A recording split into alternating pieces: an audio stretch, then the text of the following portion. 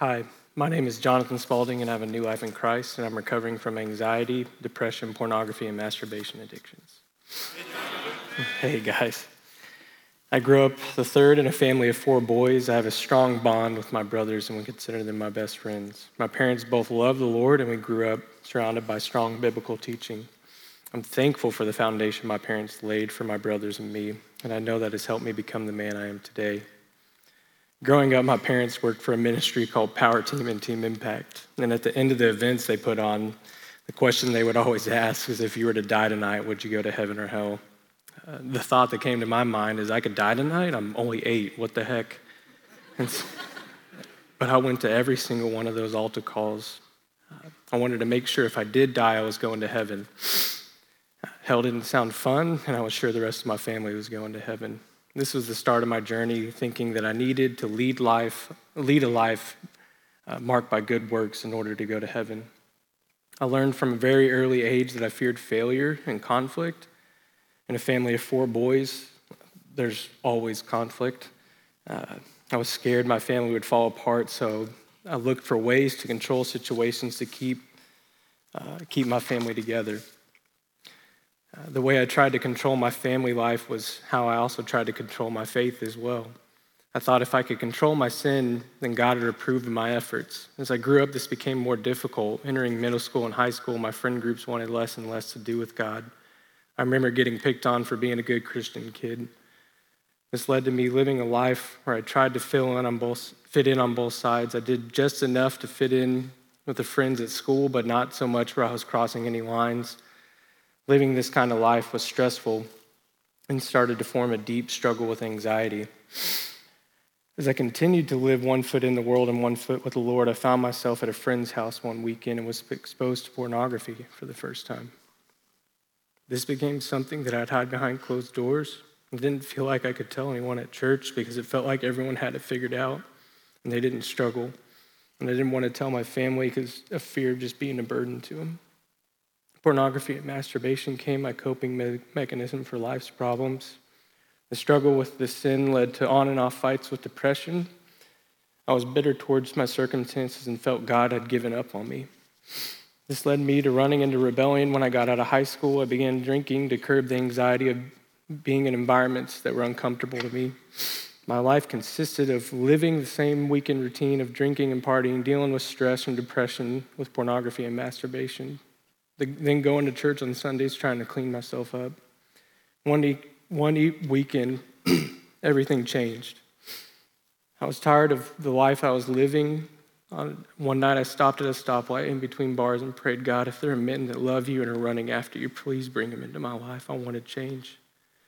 Shortly after this, a friend invited me to church, a different church that I attended than the one I attended. I was eventually invited to a men's small group led by a childhood friend I grew up doing Awanas with. The transparency of the men in that group made me uncomfortable, but also encouraged me. I was still fearful of bringing my pornography struggle to light. I was fearful of the consequences of my sin. In my pride, I was more worried about how people perceived me than being fully known. This led to a deep battle with depression.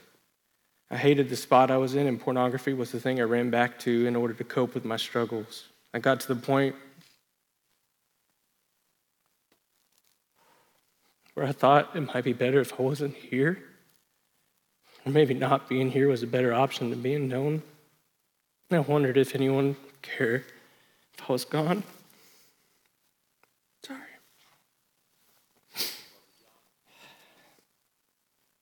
But God had different plans. One night in community, the topic of suicide came up. Sorry, I gotta do the windshield wipers real quick. I didn't do a very good job. God had different plans, and one night the topic of suicide came up in community, and I wondered if I was heading down that path. I broke down crying that night, and I grew up in a family of 4 boys. Tears don't come out of you. It's a thing you learn through regen.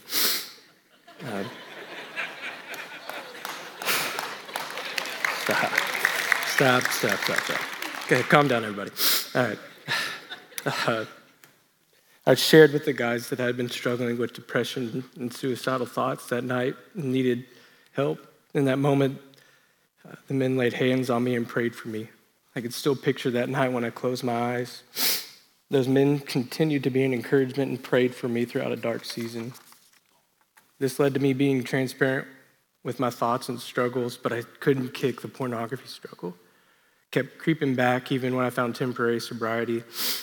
I was still buying into the lie that I couldn't be transparent with how deep that struggle was. I'd confess sin to different guys in the group throughout the week to make it seem like I was struggling less. The pattern continued until one night I had some roommates who started talking about Regen at Watermark. They would spend their evenings talking about what God was doing in their lives through the ministry. I'd overhear them and remember saying to myself, I don't think I'm in that bad of shape. I don't think I'm someone who needs Regen. And if I'm honest, if you're saying that phrase, that means you need Regen. Even as a leader today, Regen is a reminder that I need to daily depend on Christ. I was interested but decided not to attend. A few months later, after a failed relationship that only exposed my issues and struggles with pornography even more, I decided it was time to walk into Regen. Regen terrified me and excited me at the same time. I wanted help, and I felt like this was the place. Part of me had doubt that I would ever be free from my porn struggles, but I felt like Regen would be a place that would help me manage it better. I jumped into a step group, and my heart wasn't in the right place. I still couldn't get myself to be fully open. I wanted to control how people perceived me. I went through the motions during the steps and put down answers I thought people in my group wanted to hear. Seeing that not much change was being made, I started to fade on Regen. I showed up less frequently and then got to a point where I was ready to quit. Before group one week, I met with my leaders. I felt like I owed it to them to tell them why I was leaving. But God was at work that night. I ended up sharing everything with them. Even about my porn struggles and how bad it was, I told them things I never told anyone. I somehow became an open book, spilling everything out, crying my eyes out in the lobby. I shared my last 2% expected rejection. I even kind of wanted it. But my leader, whose initials happened to be JC, turned to me and said, God loves you. Romans 5:8 says, but God shows his love for us that while we were still sinners, Christ died for us. I prayed with him that night and my other leader for Christ to not only be my Savior, but to be Lord of my life. My mentor, Jason, encouraged me to start the 12 steps and said he'd mentor me back through. I remember thinking, I'm 7 steps in. Can we just put me on some kind of fast track program and get this over with? But I knew restarting was the right thing to do. So after another round of groundwork, I got placed in a step group, and the Lord started working on my heart through an amazing group of men. I will never forget my meetings with Jason. I was anxious for our meetings because I wanted to impress him still by having the right answers in my Regen book. But we didn't open that book. We usually shared a meal and opened God's word and would read it out loud and pray together. Sometimes up to 3 hours, just talking about God's love for us. And those meetings melted a hardened heart and are a big reason why I serve today in this ministry. I remember on the way home praying, Lord, I see you loving me. Help me to do the same. I see you loving me through my mentor. Help me to do the same to others, and don't let me get in the way of what you have planned for my life. Looking back, I realized my pursuit of biblical knowledge was to improve on my own moral excellence. I was building up a righteousness for myself. What I needed was relationship with Jesus. And that's what started to develop through my time throughout the steps. I'm thankful for the 2 rounds of groundwork and my modified 19-step process. It wouldn't change it for anything. But just to let you know, you can do it in 12 months, and that's highly recommended. Over the last couple of years post-Regen, God has continued to work in my life and refine me as a man. I've been blessed by an awesome co-leader, Carter Hammond. And we're wrapping up a second group together. The men we have been able to walk alongside have blessed my relationship with Christ so much. God truly pours more in it through hands that are open and willing to serve. To Carter, man, the conversations we've had, the way you've implemented God's word into the lessons, and you've encouraged me to grow in my faith, and it's something I thank God for often. Carter and I are also in community together, and I'm thankful for our group and beyond blessed for how God has worked in and through that to bless our marriages. To Kayla, my wife, I didn't pronounce it that well that first time. I wish you could see yourself for a day through my eyes and see how special you are to me and how much I thank God you're in my life. The love and grace you extend to me points me to Jesus. You light a fire under me when I become critical of myself and start shutting down. You challenge me to live out Scripture and not just be someone who knows it. The difficult but needed conversations we have had, God has used to refine me and the man I am today. I'm so blessed to call you my wife. I love you, babe. I would like to share, by God's grace, I've been sober from pornography for 2 years now.